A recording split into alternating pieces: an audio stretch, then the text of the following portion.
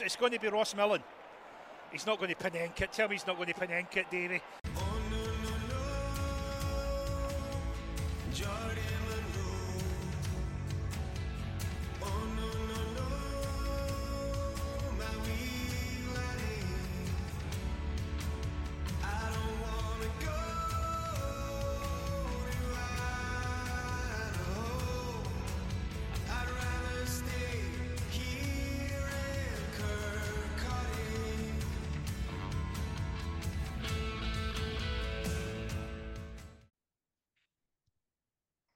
On the 20th of June 1976, at the Red Star Stadium in Belgrade, the final of the European Championships came down to a penalty shootout.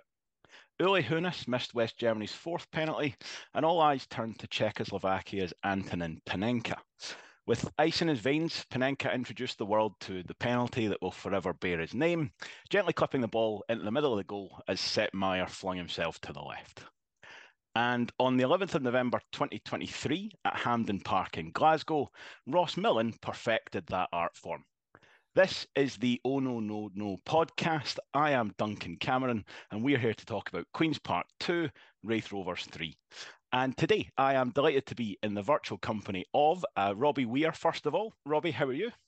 Yeah, I'm good. I'm glad you're back hosting because you've got these intros down to a T, Duncan. Absolutely superb stuff. Up till 4 o'clock in the morning writing that. Also with us is John Greer. How are you, John? I'm very good. Thank you very much. Excellent. We have Carol Allison-Smith here. How are you, Carol? Buenos dias. I'm good. Very good. Fantastic. Leslie Mabon's here. How are you, Leslie?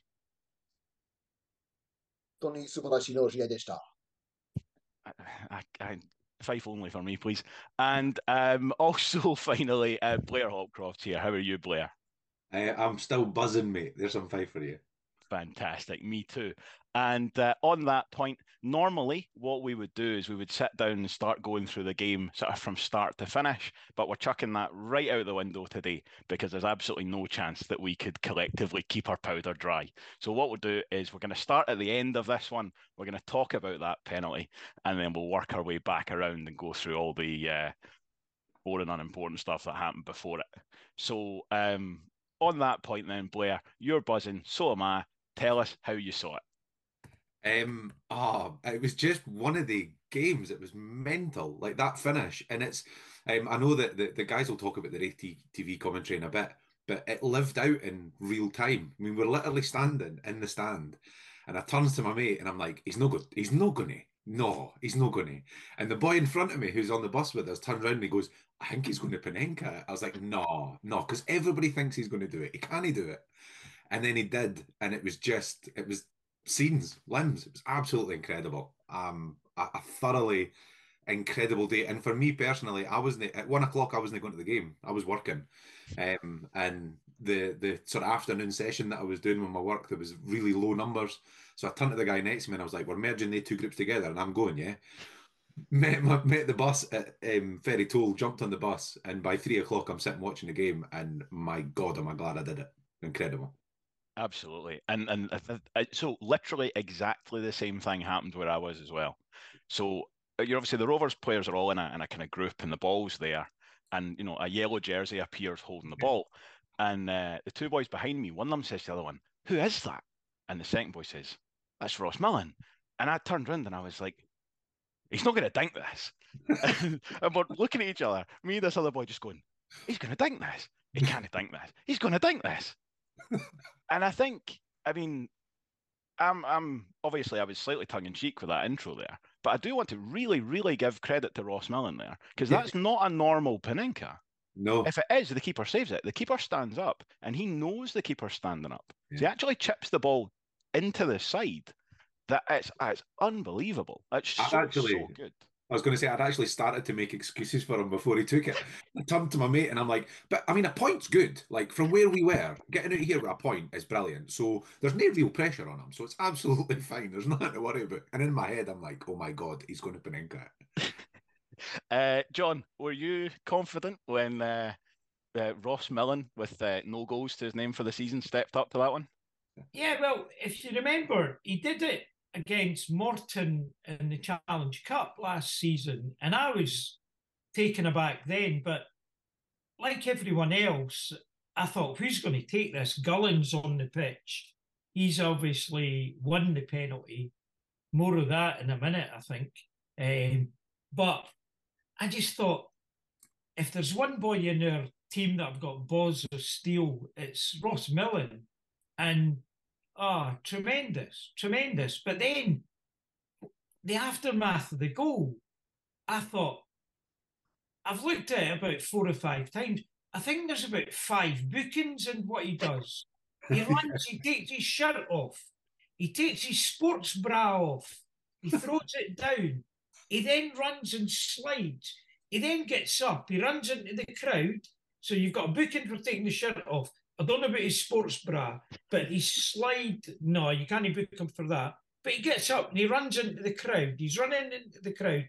The goalkeeper then runs over, picks up his shirt, hands it to him, and he throws it down again.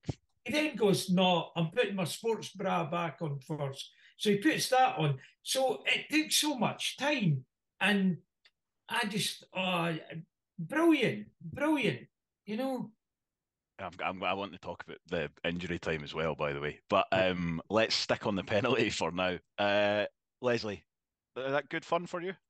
It's an absolutely magnificent day. And I think the one thing I'll say right away is I'm really glad that Ian Latto had the presence of mind to have his phone out and to film the whole thing. Because I'm going to be honest, I don't want to kind of like talk about out-of-body experiences and things, but I don't remember much about the penalty. I remember my feet and I remember the concrete and a bit of the grass. And, you know, and I remember people saying panenka, panenka, panenka, panenka. And then I don't like remember a lot much else other than that. Like, I turned to a folk next to me, and my immediate thought was, oh, brilliant. This is going to run the clock down no matter what happens, and it's going to get us a bit closer to getting a point. I thought, that's it, you know, no matter what happens, this is running the clock down, we're getting the point. And then the next thing I remember is just kind of all hell breaking loose and absolute pandemonium. My wife came to the game with me yesterday. We'll talk a bit more about this later. For those of you who are listening, my wife is from Japan, and she's been at a couple of Rovers games before, but she's never seen anything like that at a Rovers game. She's also 4'8", so I lifted her up so she could see the penalty going in, which is one of the reasons I didn't see it particularly well. So this was completely kind of different to anything she's seen before. And of course, then there's total carnage, as John has just so wonderfully described. And then things like my dad's mate was sitting a couple of seats down from me, and he's extremely calm. And then this kind of voice of reason voice comes booming out. We still have a few minutes of injury time to play. Calm down, everyone. Thinking, aye, that's a fair point, actually. But no, I mean, it's just, you know, for us, for where we live, you know, it's out the house for 12 and a half hours for 90 minutes of football. And it was absolutely worth it for the end of the game yesterday. Round of applause for Les for 12 and a half hours. That's 100%, absolutely. much deserved. Chapeau. And while we're giving out rounds of applause, as you say, Ian Latto, podcaster extraordinaire, cameraman extraordinaire, and also I got a cuddle off him in the concourse at full time, and he's pretty good at that as well. So, Carol, you obviously saw the benefit of the experts at Raith TV giving you the commentary on that as well. Did that make that any easier to watch, or were you watching through your fingers as well? I was watching through my. I always believed 3-2. Have the faith. Oh yeah, absolutely. She called Credit it. to you for She that called as it. well. Yep. 5 minutes to go. Well, in retrospect, 12 minutes to go. 13 minutes to go. Don't know, my maths is off this morning. It's Sunday. Yeah, watching through. I was going. It'll run down the clock. We'll get a point. It'll be fine. And then I thought, he's going to dink this. He's either going to dink it straight in and it's going to be beautiful, or he's going to attempt to dink it and it's going to sky it. And who cares? It's a point. But I will never forget the commentary of he's ripped off his sports bra. That is modern day football for you. That is, he ripped off his sports bra. He's ripped off his top. And as a sports bra wearer, those things are difficult to get on and off. This is not an easy thing to do. But yeah, amazing. My cat's just scarpered and didn't appear for like 45 minutes.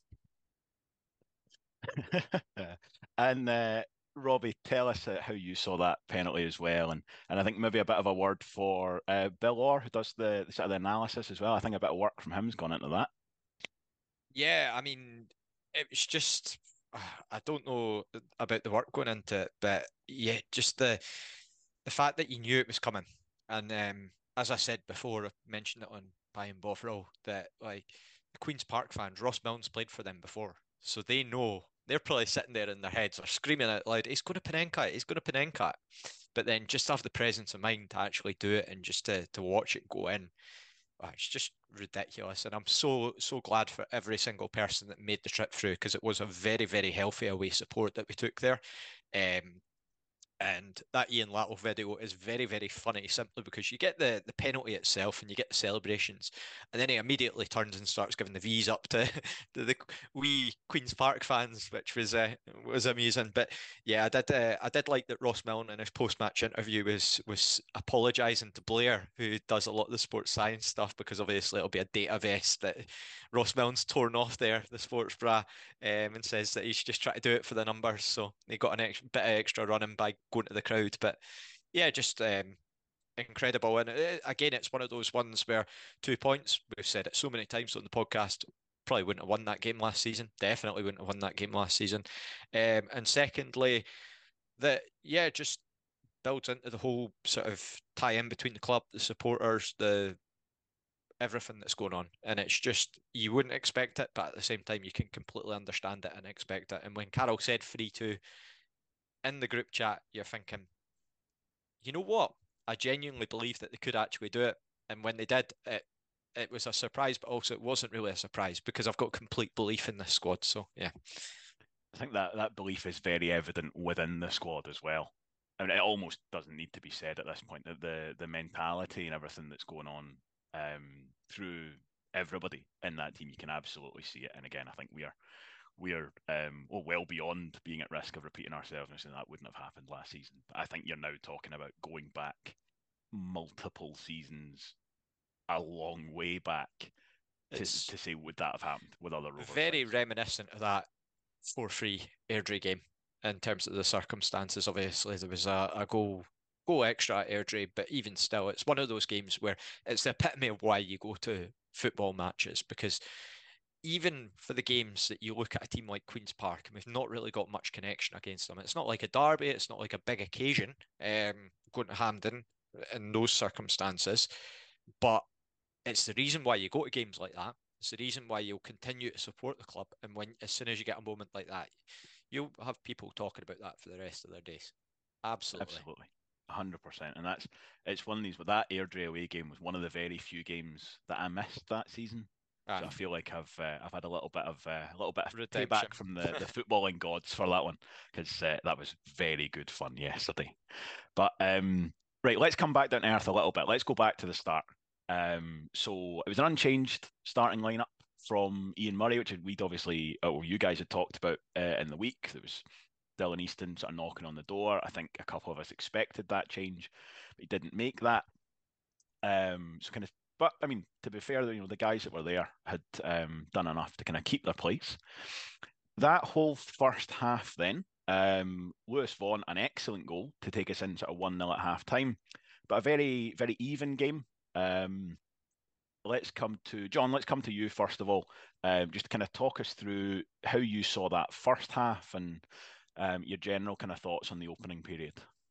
I thought we kind of worked our way into the game, and we then started to get what we talked about, the big pitch, started to play quite well, knocked the ball about, and then it was a really good goal and a well taken goal by Lewis Vaughan. I think there was the one chance in the first half where I'm not sure what player it was at Queen's Park, but he broke through and he had a shot that kind of did look as if it could have troubled Kevin, but it just seemed to drift away. Other than that, I don't remember them having too many opportunities. I think they got round us a couple of times on the far side, but they didn't really capitalise on that. And I thought we were quite comfortable at 1-0 at half time. But yeah, I really agree with you. Yeah, of course. Yeah. John, you mentioned about the big pitch, and to be honest, regrettably, I've been spreading fake news because Ian Lato's brother, who is formerly a groundsman at Starks Park, and now I believe he's at Murrayfield now. He actually said the dimensions aren't maybe like a few feet extra compared to Starks. So actually the big pitch thing's a bit of a myth. So he was very quick to respond and tell me that. So sorry for spreading fake news and bringing the reputation of the podcast down. Right, I'll take all that back then. We played very well on the kind of average pitch we were playing on. I thought we played very well on an average pitch. It's about time Hampden got a bigger pitch. It's hard to believe that there's people out there with more expertise than us, but when there are, I think we're always happy to be corrected.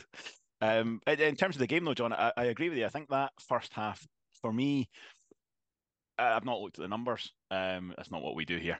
But I think it felt like Queen's Park had more of the ball and maybe even more of the territory, but we had more of the chances. And I think we were kind of comfortable with that, sort of trying to get forward quickly. And Lewis Vaughan does what Lewis Vaughan does with that, where it's a very sort of deliberate little move that he's got, where he almost runs the ball into the defender's legs. Tries to get the defender really playing sort of underneath himself, and at this one it comes off where it's that little double touch and he buys himself that space in the box, and as you say, it's an excellent finish. Carol, going in at half time, were you we 1-0 at half time, did you think it was going to end up 3-2 at that point? There was more goals in the game. My concern, and I think Euan Murray mentioned it in this post-match interview, that if we'd gone, it could have gone either way when we were 2-1 down. It could have been an absolute humping. And I think previous seasons we could have lost that 4-2. But there was something in the body language when we went 2-1 down, just instead of heads down, physically people just going, come on, let's go, let's keep moving. At half time, they looked all right. There was definitely more goals in the game, but my concern was still that Queen's Park, they were going to score. Because even though they'd had their defeats against Dundee United, that big defeat, they had been scoring consistently between that game and the game against Raith Rovers. So they've got goals in them. Thankfully, only 2 of them, and we had 3.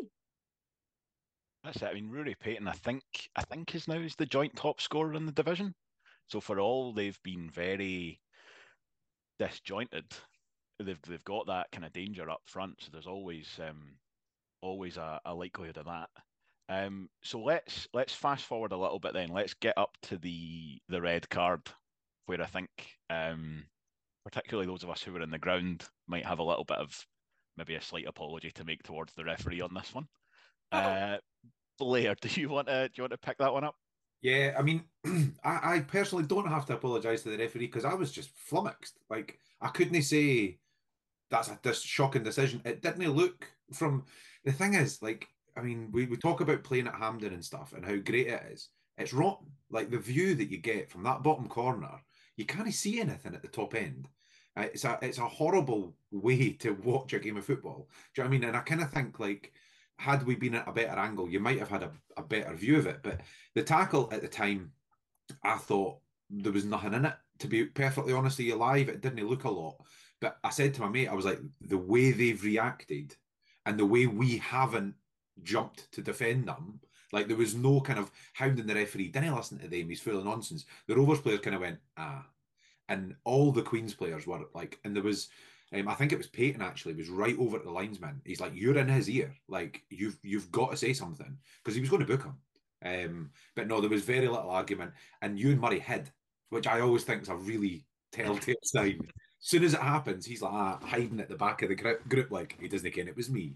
Can I just say, sorry, can I just come in here? I found it a really strange incident because you had a referee that was maybe 15 yards away, and then you had a linesman that was 50 yards away, and it seemed to be that the linesman was the man that made the decision, and that's, I just find it a bit strange. But the other thing is as well, there are certain teams who the reaction of the opposition players makes a decision. I think it was a red though, John. Like, we've got to be honest, it was a red card. Oh, listen, yes, at the moment that it happened though. Yeah, I think it's interesting when you're talking about the linesman. I think it's the angle. because I Yeah. think from where the referee is, I don't know if he knows if he's made contact, because the ball kind of kicks up. And when you watch the replay, I think Murray's gone into the tackle and thought, oh, the ball's there to be won. And has kind of lifted his leg to try and play the ball. Completely missed it. I don't think he's gone in. It's not a Euan Murray type of tackle. Yeah, I really it's not malicious. I don't think he's gone in to chop him. I think he has caught him though. And I think it's a linesman that's saying, yeah, he's made contact. So I wonder if actually looking at on the replay, the order of events might not be slightly different. I wonder if the referee doesn't actually know straight away. He knows he's going to send Murray off, but he gets the yellow card out for the reaction, because the boy is straight up and in Murray's face. And I wonder if, because actually when you see it back, it's so clearly a red card that actually I would be quite surprised if the referee's seen that and thought it's only a yellow. So I wonder if he's maybe done that sort of like, well, that's so clearly a red card, I can almost park that. I'm getting the yellow card out. I'm going to sort out the Rammy first. Yeah. And then it's almost, again, I'm thinking that as soon as that challenge goes in, I think the linesman's in his ear just saying, to be fair, he might be asking the linesman if the reactions are red as well, because he's maybe not. You might be right, actually, yeah. But at the time, I thought the same as you. I think I maybe said, I certainly said to my dad, I was at the game, it was like, that's one of those where, like, he's off the ground, but he's won the ball, so it's a yellow card. If he catches the man, it's a red. But he's not, and then you see the replay, and it's like, yeah, quite clearly has. He catches him round about the ankles, like it's definitely it's a red card. Yeah. Anyone want to disagree with that? Anyone seen that and not think that's a red card? No, I think you'd be on a hiding enough, and we've already spread enough fake news on this podcast over the last week, or me certainly, to get into a position where I would be disputing that it's a red. I think that just, looking back, it's when you see the Raith TV highlights, it's quite clearly in that position, which is unfortunate. And again, I don't think it was malicious at all. I don't think anyone would really suggest that, firstly, Euan Murray's that type of player, and as well that he's gone in with that intent. But it's just, he's tried to win the ball. It's just not worked out. And these things are going to happen. Players make mistakes. So we've just got to deal with the repercussions of it and how it will pan out over the next few games. I think that's the thing. I don't understand the rules well enough when it comes to this kind of stuff with cups and leagues and which carry over and which don't. I mean, our next two games are both cup games. So is he suspended for them? Is he not suspended for them? I'm presuming it'll be 2 games. At least one, because it's violent conduct he got sent off for. Yeah. So surely you missed the next one for violent conduct. What happens after that, I'm not sure. But he's definitely not available for Hamilton. There's something in my head that says Scottish Cup. So Murray's post-match, he was like, it's a red. And there was no there wasn't even any signal that we might try and appeal it. It's just like he just says, we're going to suck it up. Yeah, so and whatever he's out for.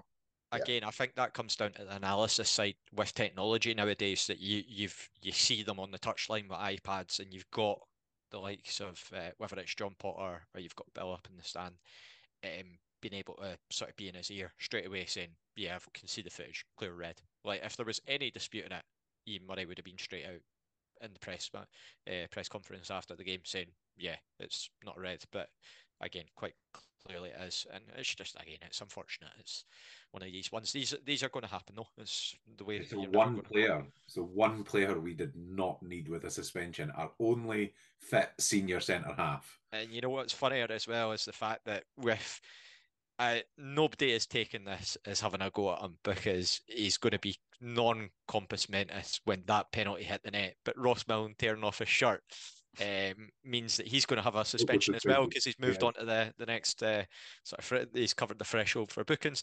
But Ross, frankly, we don't care. We don't care in the slightest.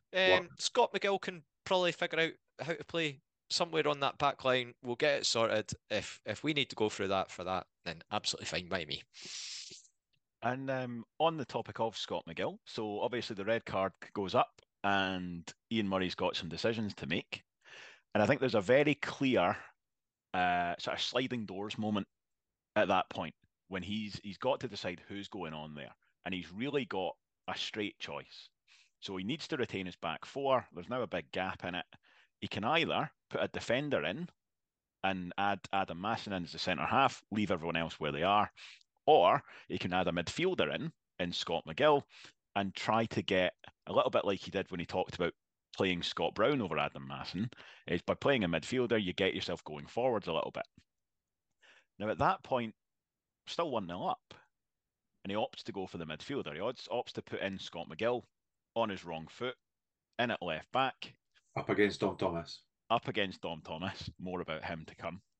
And that is a very, very bold decision. And I'm almost tempted to ask everyone to take themselves in a kind of headspace to about the 85th minute and tell me how you felt about that decision. And then we'll revise it given what happened after that. So, in fact, yeah, let's do that. Blair, let's start with you. How did you feel about that sub at the time, and about what kind of happened then over the 2 goals that we conceded? Yeah, so I'm going to be quite bold and say that I'm not going to revise how I feel about it based on the fact that McGill got the assist, which we'll come to in a bit. I think it was the wrong decision, and I think it played out as the wrong decision, other than the assist. He went with McGill, sorry, and I completely understand why he did it, because putting Masson in alongside Scott Brown, it's quite a big ask when you're down to 10 men and they're going to be flooding the box. I can get why he did it. But Dom Thomas saw it and instantly moved about 10 yards, well, according to Mr. Lato, it's about 4 yards further out. But he moved basically straight to the touchline. And he went wider than any winger or right-handed midfielder is ever going to go. And McGill had no clue what to do. He didn't know whether to go, whether to stay. He got himself off flummoxed. And both goals, and I'm going to completely say this, no fault of Scott McGill, but both goals were caused by Scott McGill being in there. And it's not his fault. It's not his position, and he can't play it. Not to that extent. The way that Dom Thomas played him, you need an experienced defender, and actually I would say an experienced fullback. And I think that's the thing where I feel like Dick would have dealt with that better. It's the side of the game he's good at, that defensive side. But yeah, Dom Thomas just peeled as wide as he could, and you could see for both goals, McGill's like, do I go, do I not go? And Dick's no talking to him. And that was the other thing for me, is they just got caught in this weird no man's land of no really having a left back and no really having a centre half, because Dick's probably at fault for the second goal as well, because he's the man that should be picking up Paton, I think, because Brown's got another man behind him. So yeah, it was a bit of a shambles at that point, to be perfectly honest. Yep. I think if you take a right-footed midfielder and you drop him in at left back, and then you were to compile a list of the wingers in this division that you don't want to have to go up against, 100%. Dom Thomas is in the top 3 in that list easily. Dylan Easton's right up there as well, and then you've got your likes of Glenn Middleton, Kai Fotheringham, these guys at Dundee United. But Dom Thomas is one of these guys who we've all seen games where he just doesn't feature, but also you give him that little bit of encouragement, that kind of thing. He's one of these guys who, if the first thing he does in a game is good, he goes on to have a good game. Yeah. And he's been kind of peripheral in that game. Bobby and then Barr straight syndrome. Away, exactly. You say to him, all right, Dom, this guy actually doesn't really like playing left back and he's right-footed. Dom Thomas is rubbing his hands. And I feel like we play into his hands as well, because Dom Thomas is a dick. There's no two ways about it. He is. And he's the kind of dick Dylan Easton's a dick. And it's the kind of dick you love in your team, because he just noises people up. But he's the kind of player, and I laugh. I think it was Stephen O'Donnell was talking about playing against England. He played against Jack Grealish. And he's like, he knew if he went in and started giving him like dog's abuse, he would love it. So he just spent 10 minutes going, oh, your hair's really nice. How'd you get your hair to look like that? You know what I loved about that? Your casts are incredible. John McGinn said that, like, if you wind him up, you're just going to just play into him and he's just going to tear you to shreds. What to do is just go out and compliment him, be lovely to him, be really nice to him. So he just says, your calves are fantastic, by the way. And that was it. Yeah. And then we just spent the fans play a part in this as well, because we are booing him and giving him stick, and he's applauding us going off and all the rest of it, which I love. I love all of that stuff. But it plays right into his hands. Leslie, I think your wife has some strong feelings about Dom Thomas, I believe. Yes. So, like, my wife's been to a few Rovers games, and I mean, she's also been to a lot of games in Japan with me. And the thing about Japanese football is great, brilliant atmosphere, but there is no aggro and there's no shithousery. It's all very polite, it's all very nice. And that's great, and that's absolutely brilliant. However, you very rarely get people getting wound up by opposition players.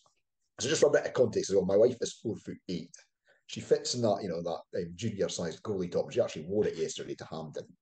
And, her kind of experience of football has been, kind of very polite applause and things like that and all the rest.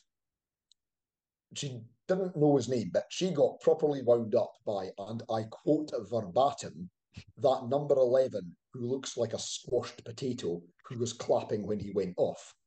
And, he was applauding when he went off. And I mean, like Blair just said, we've got guys that do it, Dylan Easton does it, Ross Millen does it. Part of the kind of trade-off is you've got to just suck it up when the opposition do it to you. But my wife was properly getting into this. She was properly getting wound up by this guy, applauding as he went off, and then sucking up the guys who were getting absolutely out of their minds down at the front in rage, turning into a dribbling, slavering mess.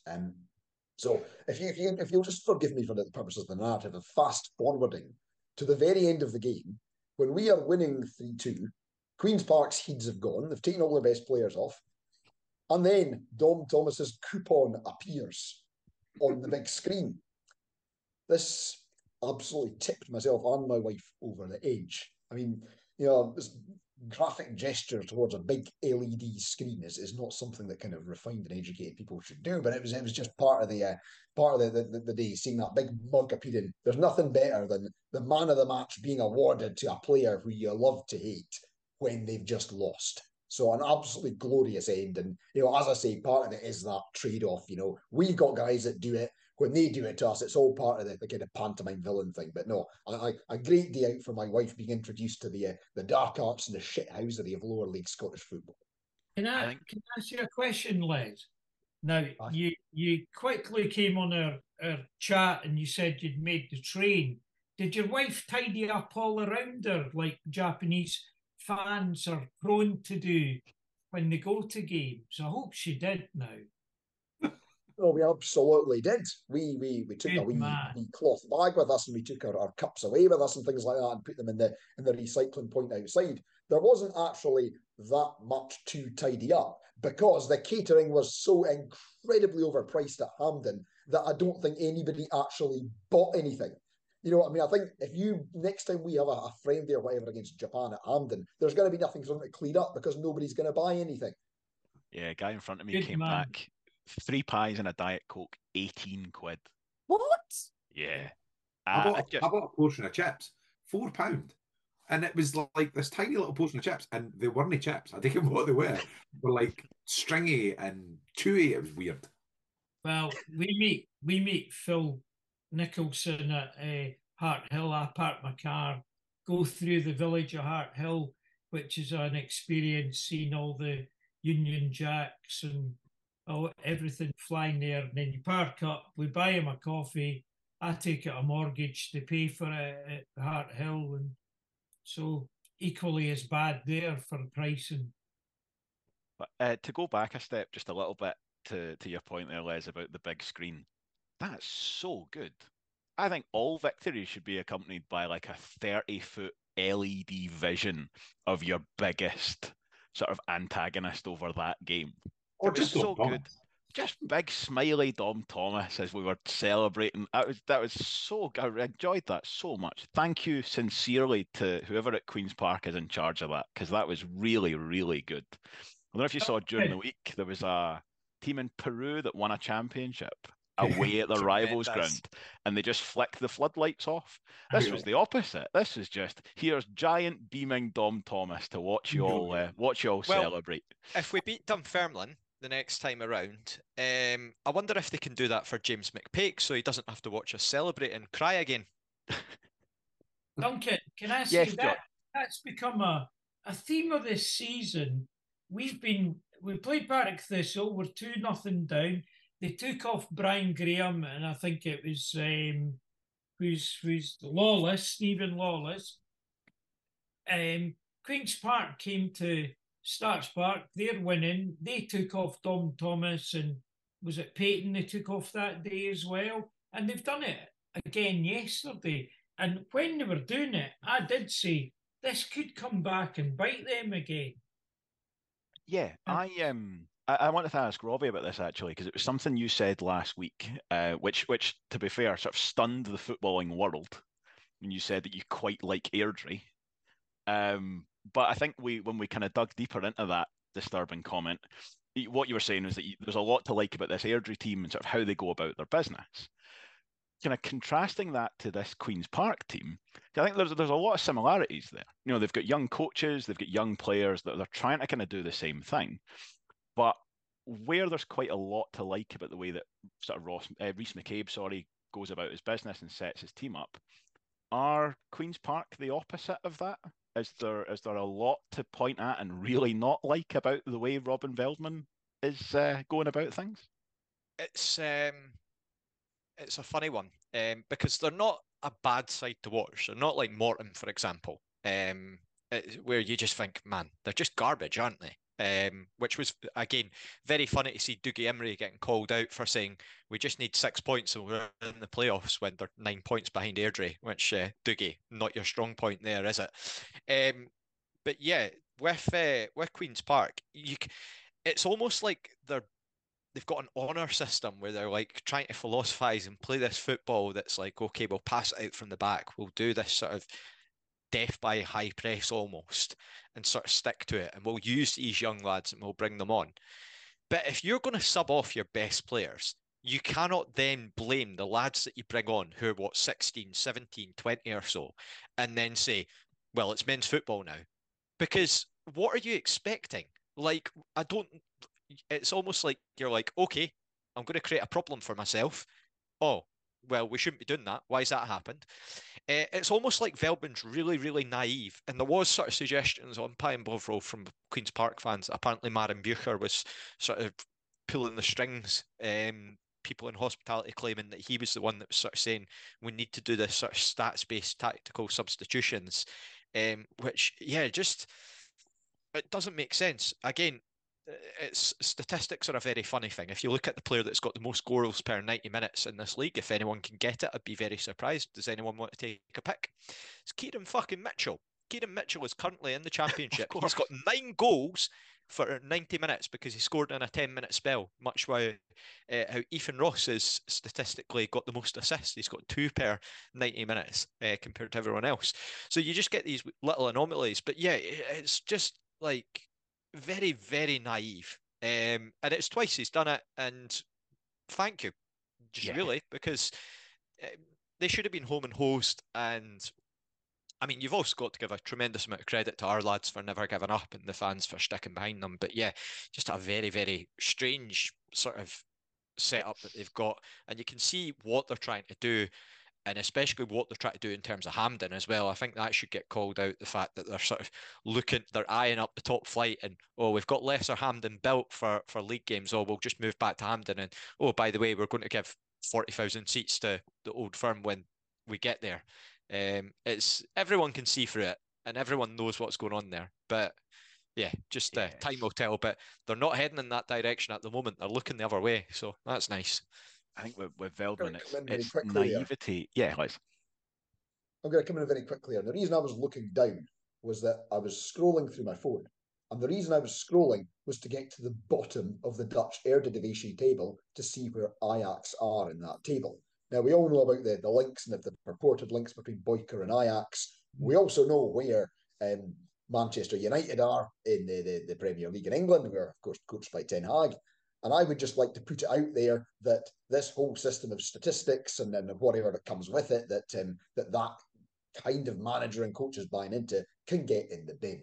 And it absolutely did us a huge favour yesterday. I mean, I think like we've all just said, like Robbie's just said so well, and John said, it's like the Partick game. They start taking all their best players off, when they're not actually winning that comfortably. If you're 4-5-0 up, fair enough, start bringing the youngsters on. Anything can happen at 2-1, even against 10 men. And you're making a rod for your own back. So I'm very delighted that this whole Ajax style kind of youth and possession and player performance forms thing has donated us some more points. That's exactly it, and it's the kind of statistical approach to substitutions. I remember Lee Johnson talking about it at Hibs as well. I don't think he's part of the Dutch school. I think he's just an odd guy. But he was saying that because he'd taken someone off in a game and he was asked why. And he was like, oh, he'd entered the red zone for his own personal fitness metrics. So you're like, all right, Lee, but you get beat. So, what, and Dom Thomas is the perfect example. Dom Thomas could have no boots on and he would still have contributed more in that last 10 minutes because of exactly the type of player he is and the type of personality he is. It doesn't actually matter fitness-wise. Because if you're Queen's Park, that last 5 minutes even, you can just knock the ball into that right channel. Dom Thomas is going to get the ball, and Scott McGill is going to have to snap at him like a terrier, and Thomas is going to be throwing himself down. He's going to be throwing his elbows out, and all credit to him, because it's exactly, and you said it, Blair, it's exactly what you would want Dylan Easton to do, and it's exactly what Dylan Easton would do. And if you imagine, we flip those roles around, we were 2-1 up against 10 men with 5 minutes to go, and Euan Murray took Dylan Easton off, you'd be going absolutely tonto. If you took Dylan Easton off and put, and like, it's not criticism or anything like that at all, but say he takes Dylan Easton off and puts Callum Hannah on, a guy who's only played a handful of games, that's the equivalent. Exactly. And you're asking a guy to go out and try and manage a game when he's only played in 3 before. Yeah, that's 100% it. There's a time and a place, and I'm not dismissing statistical input at all, because I think it's very, very valuable, and there's a reason every club goes for it, and we all know sort of how it can work. But by the same token, there is a time and a place where just you can't write off experience. And I think it's very clear to see, but yet they seem to think they know better. So long may it continue. The beauty of football is that it's no baseball. It's no Moneyball. Do you know what I mean? Statistics didn't win you a game. You can be the worst team and playing against the best team, and you can still beat them. You know what I mean? And it's one of the things I always love about football. Like, any player can score. Like, your left back could be up at a corner and score a goal. Like, it's not just your strikers. Like, it's the complete lottery of football. You just have to score one more than the other. That's all you have to do. I think I'm going to kind of call out Veldman a wee bit. I think he's an absolute fraud. I really do. I think he's getting away with this long-term project narrative, right? If I'm a Queen's Park fan, and I get that they don't have a lot of fans, I think we've got to be really honest about that. And credit to anybody who supports Queen's Park living in Glasgow. Hats off to you. But they don't have a lot of fans, so they have to look at, I don't know if it's about bringing players on that they can sell because it's really their only way of making revenue. I don't know what that is, but he has made them worse. They were second in the league last year, and granted they had Simon Murray, right, which is a big loss for any team, and you could see that derailed their end of the season. But he has made them worse. Now, if you look at yesterday's game, Euan Murray will quite rightly get a lot of credit for the substitutions that he made, bringing on Hamilton when he did, bringing on Gullan when he did, and they two were, and I know we'll talk about them, they were excellent. But if Veldman doesn't make the substitutions he makes, I still don't think we necessarily win that game. I still think the ball's in their court. And I think as well, you could say that about the first game as well. Yeah, we won that game because of the substitutions. How do we look? So he took off Louis Longridge, right, who's 32, oldest player in their squad. He took off Ben McPherson, who granted is young, he's 19. He took off Jack Thompson at 23, and he took off Dom Thomas, who's 27. He brought on Hepburn, who's 19, Mochlin, who's 18, Pat Jarrett's 21, and Aaron Healy's 20. And then he goes in the interview afterwards, as Robbie said, he trots out the line of, it's no boys football anymore. Well, give them some men to work with, because you're absolutely chucking them under a bus and then calling them out for it. He did it to, I tell you a player I was one of the ones I was going to talk about in the pre-game thing when we talked about players in the other teams who you like. I actually really like the boy Tizard that they've got, the centre half. He looks like he's got a bit of potential. He made a mistake against Airdrie. He hooks him straight away. And actually, in the interview, chucks him under a bus. Yeah. And it's this thing of continually, when they finished the game, the oldest player they had on the park was 28 years old. And before that was Callum Ferry at 25. And then it's like 21, 22, 23. They're kids. That's it. And it's all the encouragement that you need if you're the Rovers there.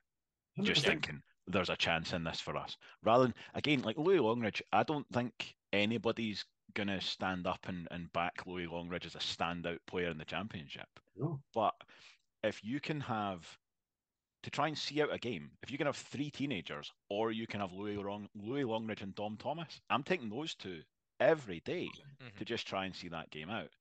But it was not just a case of Queen's Park throwing that away by any means at all. I think we need to get back to the Rovers and dish out some credit to these guys that did come on, as well as the boys that stayed on. I thought Jamie Gullan, I've been critical of him previously. I think he was excellent. Now, he was given the role of running that left channel, which is handy because that's what he's going to do anyway. So you might as well.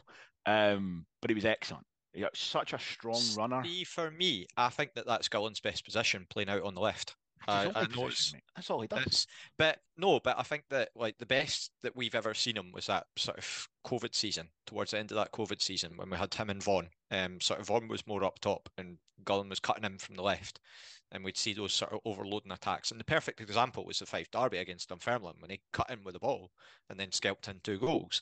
So yeah, I think that he deserves a huge amount of credit. And it was just, again, it's just great to see the 2 of them back because we've sort of looked before in that Airdrie game where we're looking at the bench and you've got no one to bring on.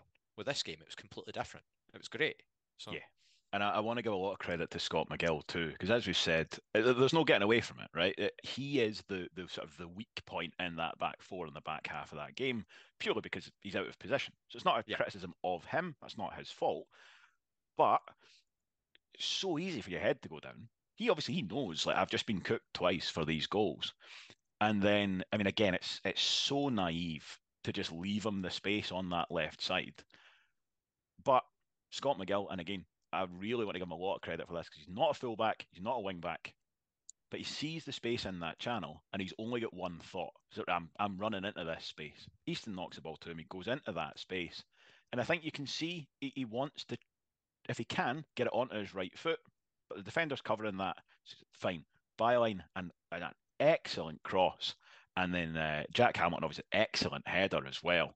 Carol, give us your thoughts on that goal, please. Well, from the pictures, it's like when Queen's Park did their substitutions, you're like, why are they doing it? What's happening? And Rovers just seem to go, right, well, we can go because they are not scoring now. Not scoring now. Before the substitutions, my optimism was there, but my realism was we're going to lose this and we're going to lose another 2 goals and we could lose 5 here and just the afternoon go belly up. But it just seemed to, everyone just went, nope, we can go forward, we can move forward. Looking at the ticker from the app that I follow, Don Thomas goes off and then it's just a couple of attempts from Queen's Park and then the goal from Jam Hamilton, assisted by Scott McGill. It's, yeah. And you could see that just from the Raith TV, that substitution was the turning point, and I have no idea why they did it. Like that they did it, appreciate they did it, thank you very much, but no idea why. No idea why.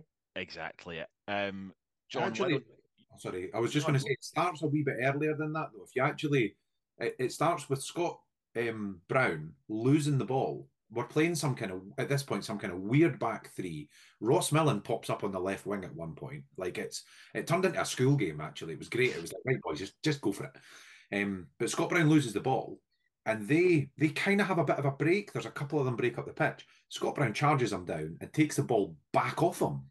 And I'm thinking at that point, the Queen's Park boy just run to the corner and hold on. Was that the Barry Hepburn Queen's Park that he made an attempt? Yeah. Was it the left side of the box or something?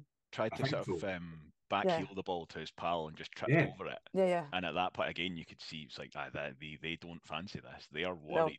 No. They don't know where to turn because they've only got other guys who are 20 years old. They've got no confidence either up front or behind them. They're kind of just in the middle going, ah. And I think the big thing, I'm glad you said that, Blair, because I was going to forget to bring it up.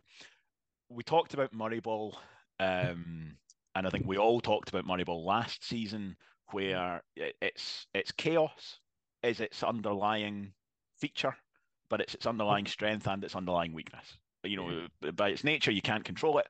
Very, very chaotic, and you're just hoping something falls for you. Where I think it works now that it didn't work before was that last year we only really had Scott Brown, and he was one of the ones who would come out to let that kind of happen. Because you think, right, all the guys in the park, who's maybe on the less likely side to score? Probably Scott Brown. He's going to come out. We're going to stick a striker on or something. Now that we've got both Scott Brown and Sean Byrne in that side, it's so much more stable. So he still takes Sean Byrne away, and he said himself after the game, because we were getting beat. Sean Byrne wasn't coming off at 1-1, came off as soon as it went to 2-1. But Scott Brown's still there. And as you say, they go to the back three. Somehow Ross Millen ends up on the left for a period before they rotated back around again. But Scott Brown steps out, and I think that is possibly the key sort of change in that whole piece, that Scott Brown is just ramming around the middle of the park, and these laddies they don't know what to do, don't know how to cope, and that gives you that foundation for the rest to come through.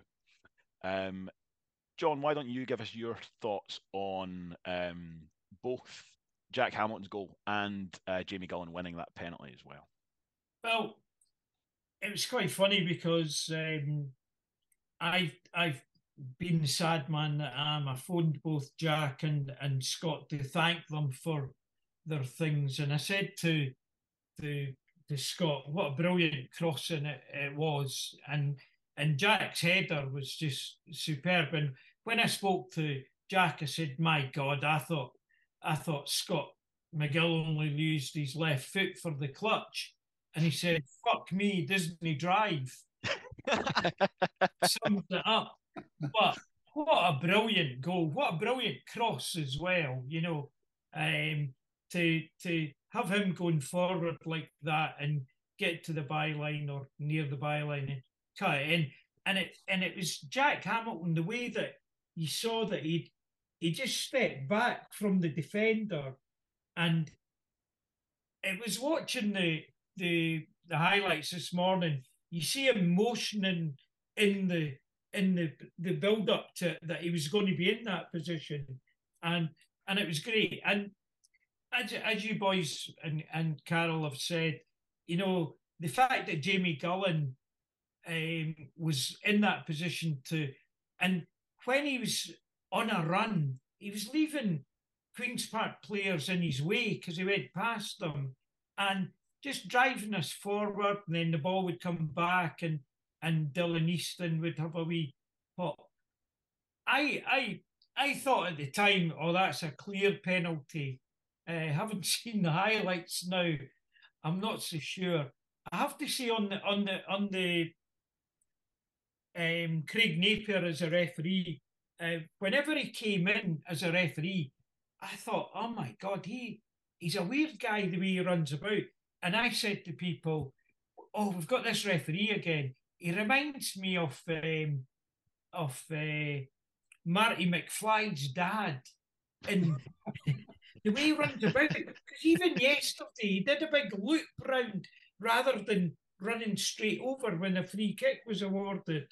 And when he gave the penalty, I thought, oh my God, this is wonderful. But just these guys came on with Dylan Easton showing a wee bit craft, the pace of Gullan taking them up the wing. It was wonderful. And as you said, Robbie, a week ago, we would have had to look at the bench for guys to come on. It just shows you the strength that we have once these guys are back. And that, just on that Jack Hamilton goal as well, Robbie, I know you want to come in on a point related to this. I don't know if they give out BAFTAs for second-tier football highlights in Scotland, but the angle of Jack Hamilton's goal that they've got, like the reverse angle, and it's perfectly framed so that you get the cross, you get the header back across the goal, and it's just the away end filling the rest of that frame, is incredible. And I think there was a message to pass on for sort of Ben McAdam and the other guys involved in setting up some of these angles. Yeah, I'll come to that in a second because I do actually want to speak and give a bit of praise to Jack Hamilton. I think that is sort of when Jack Hamilton came in, this was exactly what we were sort of hoping for and expecting from him, just to have that presence in the penalty box. And I sort of said before that he's been used as a target man, and you're just waiting for this. And you get, again, you think Ross Millen, Josh Millen getting balls into the box, and he'll be there. He'll be there to get it. I did not expect it to be Scott McGill, but we will 100% take it. I'm 100% here for it. And just to, as you say, steps off the man and to get it back across the goal. It's such a well taken header, and he deserves so much praise. I'm just really happy for the guy. Hopefully it can get him off the mark. He can get a bit of consistency in terms of running. He's obviously had a few goals this season so far, but it's been quite stop-start for him just due to injuries and things coming in and out the squad. So yeah, really delighted firstly for Jack Hamilton. But yeah, I was chatting last night, and yeah, Ben McAdam deserves a huge amount of praise. He's a volunteer. I know that he wasn't a Rovers fan before he started doing the work that he's doing for the social media and the pitch side cameras. But wow, just fantastic scenes that he's managed to get down there. And he just comes across as a really good guy. We've got that rapport, I think, at the club at the moment, though, where you can get someone like that coming in and just, as I say, like I put on the socials for the podcast, just the GTA San Andreas. Ah, shit, here we go again. Because he's just consistently there, just getting these moments of fans, of players, goals. And it's happened so many times this season that we come away and you see it from a different perspective, and it's brilliant. So fair play to you, Ben. I'm really glad that you're involved with the club, and long may it continue, because you're, again, just part of a journey for us all. So yeah. Yeah, I'd chip in there. Just when I did the social media stuff a couple of years ago, we were desperate to have somebody who was doing that, and we just didn't have anybody. Like it's one of them. As you've mentioned already, he's a volunteer, and much like one of the guys that never quite got a mention about the unsung hero thing, but Neil Ingie, who yeah, a perfect example. Funnily enough, Davey Hancock messaged me there just to say to give him a shout, because I think he was covering a bit as well yesterday. He's the brains behind the operation. Like he is it.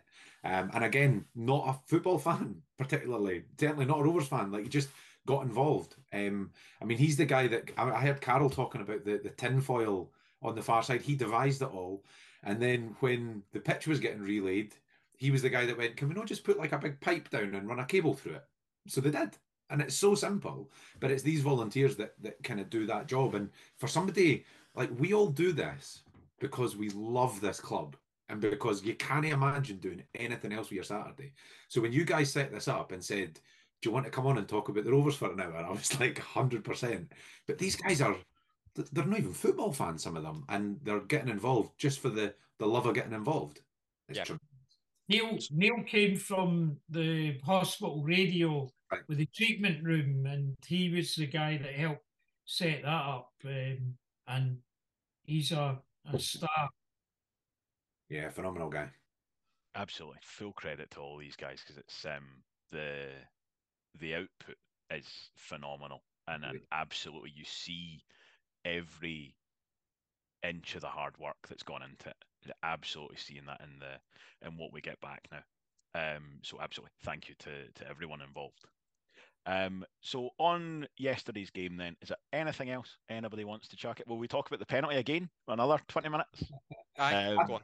I was going to say, I'd quite like to jump in just very quickly and say, I know we've had the debate about who the best player in the championship is, but again, a special mention to Mr. Sam Stanton, who was incredible yesterday. And the vision for Murray to play a midfield three in the second half, right towards the end, with Scott Brown, with Sam Stanton on either side of him, was just because he was everywhere. He covered every single blade of grass on that pitch. And just I just feel like he's the driving force behind everything. Like, and he does so much stuff that, I mean, we talk about Dylan Easton because he's the greatest showman, and he genuinely is, but Sam Stanton, and I loved, if you get a chance to see the highlights again, there's a bit where they're all the players are coming over, and Sam Stanton goes over and shakes somebody's hand and just walks in the tunnel. He's like, "Sorry, boys, got a bus to catch. I'm off." Brilliant. Just thinking, like the last 5 minutes of that game yesterday, it was almost like Murray just said, fuck it, each of you do what you're best at. So you had Jamie Gullan bombing down the left, Dylan Easton bombing down the left, Scott McGill thinking, I'm a bit better going forward, Jack Hamilton bullying folk, Scott Brown charging about, just bombing into things, and then Sam Stanton, with his wee socks around his ankles and his wee beard just scurrying about and taking the ball off people. And as I say, Ross Millen, like some kind of big lanky Tom Brady quarterback, just directing it all from the back. It was absolute magnificent chaos. We had one team had a Dutchman in the dugout. They weren't the ones playing total football. But no, just to absolutely echo what you're saying, Blair. There's a real award for Stanton as well. He's such a quiet guy, just comes across as a really, really quiet, unassuming guy, but just such an exceptionally talented player who delivers that standard for us every single week. I haven't mentioned Big Kev. He made some great saves. I know. I think what we're seeing is it's Euan Murray's answer to the Dutch school. It's like the Kirkcaldy version. It's T-Hall football. It's what we are seeing. Let's do a quick whip round the man of the match then and see if we can get Kev a mention. Robbie, kick us off. Man of the match for you on that one? I'll go with Big Kev. I think that some of the saves as Blair's touched on, especially in the first half, there was a few where he just turns away and just managed to pull them off. And just thoroughly good guy, completely invested. You can see how happy he is just now that he's playing regular football and getting that time, and he's just absolutely thriving. So more power to him, which is great. So it's quite interesting to see quite a lot of the Hibs fans now on the quote tweets and things like that for social media now saying, why did we let this guy go? I know that David Marshall's got like so much experience compared to him, but at the same time, we've won ourselves a watch with this one. He's just a very, very good goalkeeper. He's had obviously a few hairy moments, as we all know, but we accept it, and he comes up with the goods time and time again. So, love Big Kev. Blair, man of the match from you, please. Yeah, I've already said it. Sam Stanton for me. And to be fair, in a game where you could have picked half a dozen, but Sam Stanton was imperious yesterday. Perfect. Carol? I'm going to take Ross Millen just for the penalty and the bra striptease alone. I mean, being able to get that sports bra off and on, amazing.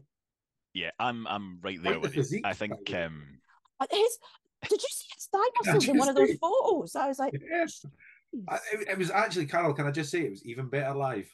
As a happily married man, I enjoyed that very much. I'm not going to lie. Rippling definitely muscles. On form, I think this season. There's hats off to fitness. Yeah, I'm right there with you for the man of the match. I think some games it can just be one kick of the ball that takes the man of the match, and he was excellent throughout, but the technique and the stones to go and finish a game like that, I think that wins him the champagne for me. John, how about you? Sam Stanton for me, for what for the work he did, for the way he brought everybody into the game, the way he won tackles, the way he drove us forward at times. I think that was my man of the match. And Les, how about you? I'm also going to go for Ross Millen for a couple of reasons. For just the absolute cool head under pressure to take the penalty, and also for then removing his shirt and his sports bra, and as we've just talked about, the inspiration that has given me to go on a fitness kick. I was on the train home last night. Not that you would be drinking on the train anyway, but I thought, right, no cans tonight, weights bike tomorrow. On that basis, I'm going to try and get myself into better shape. So if Ross Millen, one, thank you for the penalty. Thank you also for giving me a bit of inspiration to try and keep myself in shape. Can I just ask an additional question here? Who is Mrs. Mabon's man of the match? Her man of the match was, I think it was Scott Brown. She quite liked the idea of just seeing somebody with a captain's band charging about and, taking control of situations and things like that. And, yeah, the Japanese kind of characteristics of leadership and seeing a captain standing up. And again, just a wee word on that note for Scott Brown as well. We've talked about it before. we're asking him to do every week something that isn't kind of the top thing in his skill set. But, every week he does it without fail. Okay, he's not a centre-back, but he's not shipping goals either. So, again, a wee word for Scott Brown from Mrs. Mabon. Yeah, thoroughly well deserved. So, not often that we get madness like yesterday, but I think the beauty of football really is that it does deliver these moments where everybody just goes mad. You get arms in the air, you get bodies flying everywhere. And today's big question is going to keep us on that theme. So I would like to hear about some other times where we've had some arms up in the air. So I want you, please, to give me your best limbs. And I'm going to start with Robbie, please. Yeah, initially I went with Damien Castelnuovo against Ayr, just because of the whole.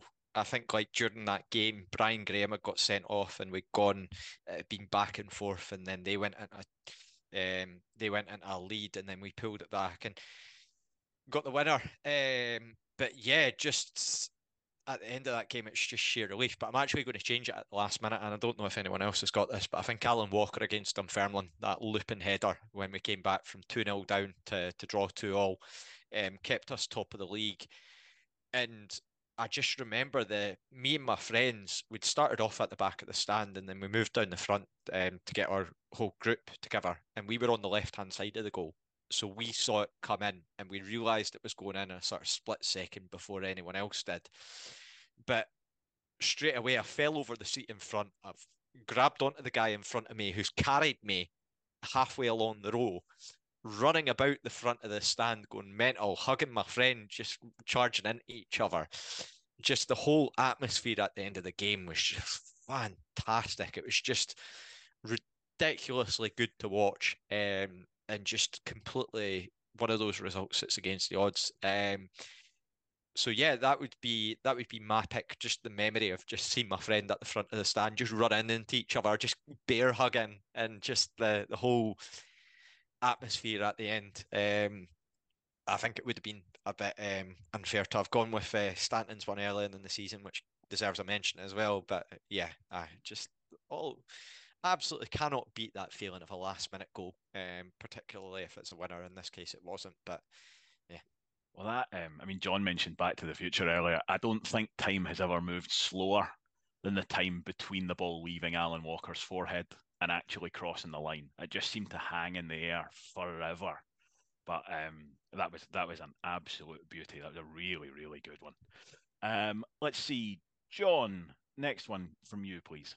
Well, I've got a picture in the background there, and my one will be Gordon Dale's equaliser in the last minute of the Coca-Cola Cup. Probably the biggest game of our history. I remember sitting thinking, "Oh, we've lost. We're going to lose 2-1," And I was thinking, I was kind of sick, thinking we're going to get all these patronising things about, "Oh, your wee team did well, they came close," and then Jason Dare has this shot.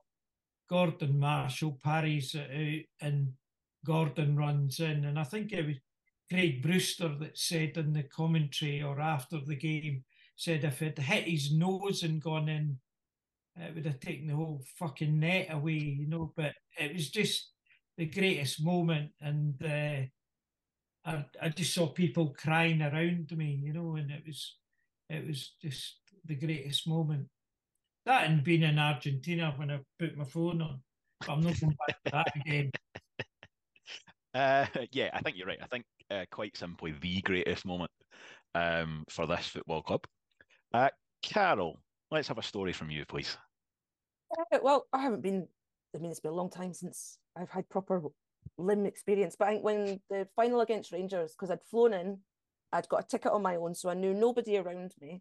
I knew nothing was happening, and I was just like, we're going to lose this, and I'm going to have to put up with my father-in-law, my partner, just with their sarcastic messages. And just when that goal went in the back of the net, I don't know, I ended up down the front of the stadium. I have no idea how I was down the front of the seats, no idea who these people are, was hugging and kissing random strangers.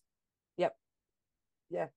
That was it, just sitting there on my own going, oh, this is going to be awful, and I'm going to have to go home on my own and all that. No. fantastic, absolutely fantastic. I think that moment is actually best encapsulated by John Baird himself, who is quite visibly losing his mind. Yes. Yeah, He he's just has literally It's no tearing his idea head off. what to do, and there's Yeah. thousands of people behind them, and all of us were exactly the same. Hearing I do. I love the video and the fact that it cuts to the dugout and Grant Murray strolling back, but you see the late Brian Marr, the kit man at the time, turning round and just going to the stand like that, which is full of Rangers fans. And I've no idea who he's doing it to, but it's absolutely glorious. And just, again, just the whole arrogance from them before the game, that whole tifo of place the victory crown on the pride of Glasgow town or whatever birthday care pish it was that they had. And just fantastic. And then just watching it empty afterwards, just watching it just go from three 100%. sides of Rangers fans to absolutely nothing. And I'd kind of made my peace with it. We're going to have a good day out. This is going to be a fun day. I've flown back from Barcelona. It'll be a great afternoon, and I'll fly back on Monday and it'll be, oh well, at least we put in a good show. No. It was the best. It was best. funny leaving the ground that day because I bumped into Tam, who sits just the row behind me, just along to the left. And it was so funny because I was like, oh, it's you. And then we just laughed and started hugging each other. Like, just completely out of character for both of us. Just laughing at it, just how surreal and stupid it was. But that's why you go. That's 100% why you go. That's exactly it. Okay, Leslie, you're next, please. I'm taking us back in history to around the same sort of period in history as John has just talked about. And I'm going to a little bit later in that season because some of you might remember long ago, the pathway between the second level and the first level of Scottish football was a bit clearer. You know, you didn't have what you have now, where a cash-rich team comes down and they just turn the taps on and bounce straight back up, and they just scuttle between. It used to be the case that clubs could actually have a fair bit of mobility between divisions. This was the case in the 1994-95 season, where we were right up there, going towards the end of the season with a real chance of getting promoted back into the Premier League, having been relegated the season before. And we were away to St Johnstone at McDermott Park, and we'd been losing 1-0. And sometime quite late in the second half, Alan Preston scored an amazing volley, which just happened to be into our net. It was an own goal for, Biscuits off the radio. A beautiful, it was one of the best goals I've ever seen. It also happened to be an own goal. So that was 1-1. And then, pretty near the end of the game, Stevie Crawford breaks free, fires the ball past him. I'm assuming it must have been Alan Mean in the St Johnstone goal. And bear in mind, at this point, I'm 10. Like, I'm not allowed to go to games on my own. This random bloke just picks me up. I don't know who he is. I guess, we're talking about a fair point in history where you could just do stuff like that. This random bloke just picks me up. And I end up about, 30 metres and 3 rows away from where my dad was. I must have been wearing that very goalie top there. I'm assuming that I must have been wearing that goalie top and a wee barber jacket as well, in tribute to the Perthshire countryside. And this guy just picked me up, absolute limbs, seams behind the goal. And Graham Meldrum had told me recently on Twitter that was actually the last goal we scored that season. And John, you'll correct me if I'm wrong here, that was the last goal we scored that season. And it was enough to just get us over the line and get us back into the Premier League. So that was my first experience of limbs. And looking back on it, I was really lucky that some of my earliest memories as a Rovers fan were from some of those great moments in our history. And it's really nice to now be seeing some of that kind of stuff again up at the right end of the championship. Absolutely fantastic. A brilliant story. And Blair, I mean, I'm going to just assume you've got 4 or 5 for us. I really do. You want me to go now? Yeah. So I would love you to, please. I'm gonna do one, but I've got to be honest. I'm itching to talk about a dozen of them. Like, it's the one thing that. Go on. Go for it. I didn't want to steal Duncan's, but I mean, you've got No, you carry on. The goal that put the champagne back on ice. To you. The goal that put the champagne back on ice. Paniotu against Rangers. You've got Brian Potter making the save in the semi-final in the Coca-Cola Cup run. I mean, the Walker one, yeah. You've got Sam Stanton this season, Vaughan this season. You've got, like, there's it's the one thing I love as a football fan. Laurie Ellis at Dundee, even though it's early on, It was just the celebration right in front of amazing. But the one for me was the 2018 season under Barry Smith. And it's a game that I'll never forget as long as I live. It was actually my birthday. We were out the night before and I was hanging. I was so hungover. I was getting picked up by my mate. I literally threw up in a bush before I got in his car. Like, I was struggling. And at one point, I got in his car, sat down and went, I think I'm going to go today. I was like, I'm really struggling. And I went, no, do you know what? I'll be fine. It's Airdrie away. They serve pot noodles at half time. I'll be all right. I'll make it. So we go through, and João Victoria turns out to be the best player in League One that season for some reason, up against Jamie Watson at right back for us. And we were rotten. We were absolutely awful. So we're 2-0 down. We pull one back through, I think it was Liam Buchanan got the first one. Pull one back, and at 2-1, you're thinking, this is rotten. We get Ian Davidson sent off for a headbutt. So you're miles away from any action on the pitch as well. Totally. It's like running back from a corner. And they just knocked him. And it was actually pretty much right in line with where we were in that stand at Airdrie. And we all just went, oh, fuck's sake, Davo. Like, come on, mate. So you're 2-1 down to 10 men, and then 10 minutes later, they score. João Victoria scores again to go 3-1, and you're like, get this game in the bin. Like, it is awful. And then it just turned out of nothing. And I mean, my memory, I think Benny got injured and had gone off as well. So we were kind of no in any great shakes, but it was like Nathan Flanagan, obviously Nisbet up front, Duggan, yeah. And it was just that thing of we score, and then you're going, here, we've maybe got a wee chance here. It's 3-2, and then we score again to go 3 each. And then you're thinking, go on. And then 90 plus, it must be 4 or 5 minutes after 90, and we score again to go 4-3 up. And it's hilarious because they credited Liam Buchanan with a hat-trick that day, and it wasn't. It was 2 each. It was him and Nisbet got 2 each, but Nisbet never ever got given that goal. But I just remembered absolute limbs everywhere, 3 rows in front, jumping about like a madman. And I was still doing social media at that point, so I'm like pulling out the phone and trying to update is like just going, a great game. If you get a chance, Kev Barretto's got on his YouTube account, he's got a lot of like fan videos in terms of 90th, goals in general, just of him, and it's just his brilliant accent just in the background going, fucking hell, and it's just fantastic. It sums it up.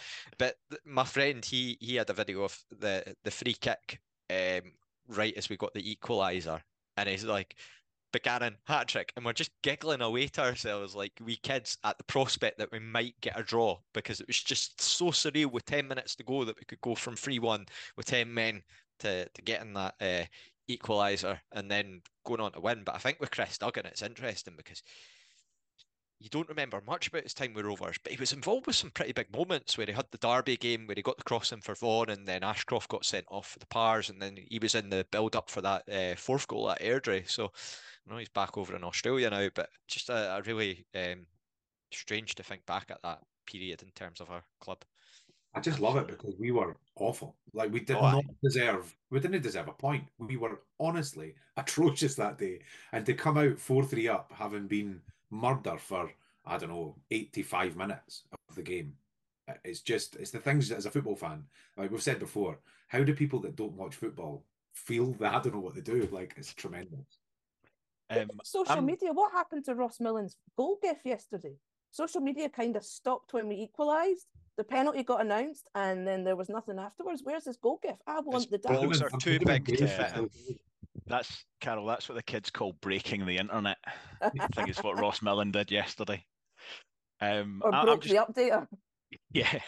I'm just going to give a very quick nod to kind of a specific scenario of limbs that I particularly enjoy. And I get 2 examples that played out almost exactly the same way. And it's scoring at the other end, and then you get that celebration for the length of the run of the celebration from one goal to the other end. And I'm thinking specifically of Taddy at Pittodrie, and then Regan Hendry at Firhill in that last game before lockdown. It's Yeah. just, it's that sort of, like, just, you know, however many hundreds of people it is, just beckoning that one guy as he's got 100 yards to sprint.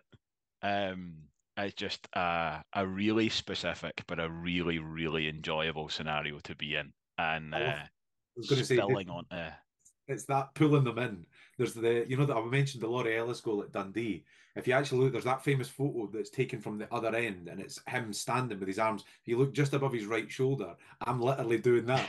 I'm in the front row. I'm like, I've got that on my phone. I'll yeah, include it as part of the. it's that, it's, I say, it's every single individual just quite literally and quite simply just being like, come and give me a hug, come and cuddle me. yeah, And the other thing with that is from yesterday is the just before we started recording, the Rovers put up a clip, and it's, I don't know if it's Ben or if it's someone else, but the camera is right at the front of the stand as the penalty's being taken. And what I really like about it is at the beginning, it's clearly like some young guys, it's like, you know, younger teenagers who are there. It's maybe a 40-second clip, and you just see the age of the supporters coming down the stand just gradually increases as the celebrations go on, which is just, again, just great content. Absolutely delighted to see it. I was going to say, just before we move on, something I meant to mention when we talked about the game, but special mention to those young boys at the front. As Leslie said, you know, the slavering mess that they become at the front and how angry they are. But the point in the first half, I don't know if any of that were there clocked it. They were having a to and fro with what can only be described as a group of 12-year-olds in the Queen's Park end. And there was one little kid in the Queen's Park end, literally stood up. And this is one for the YouTubers, but he's standing up and he's like, come on then, bring it on. Let's go. We literally got guys at the front giving it the, like, come on, outside. And I'm like, he's 12. I'm under the impression that section was the free primary school tickets that Queen's Park had given out. Good. You love to hear it. I did enjoy hearing over the sort of the noise of the background of the crowd, and you hear them chanting about Rovers getting battered everywhere they go, despite the fact that they're in such horrendous form, and we're second top of the league. But again, there's no logic to football. You've just got to kind of run with it. And yeah, I mean, people call Hibs fans spoon burners, despite Leaf being one of the more affluent areas now of Edinburgh. Dunfermline call us the wee team, despite the fact we're quite clearly far more substantial than they are. You've just got to accept that there's no logic in it.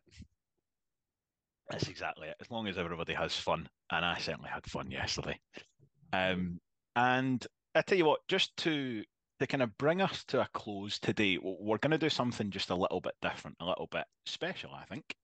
So on this Remembrance Sunday, I am going to hand us over to esteemed Raith Rovers club historian John Greer, and he's going to tell us all just a little bit more about McCraes Battalion and the men who served.